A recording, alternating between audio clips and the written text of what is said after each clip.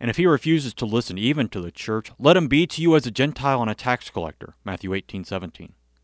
What does Jesus mean that we should treat those who refuse to listen to the church and remain in their sin as a Gentile and a tax collector? Are we to hate them? Absolutely not.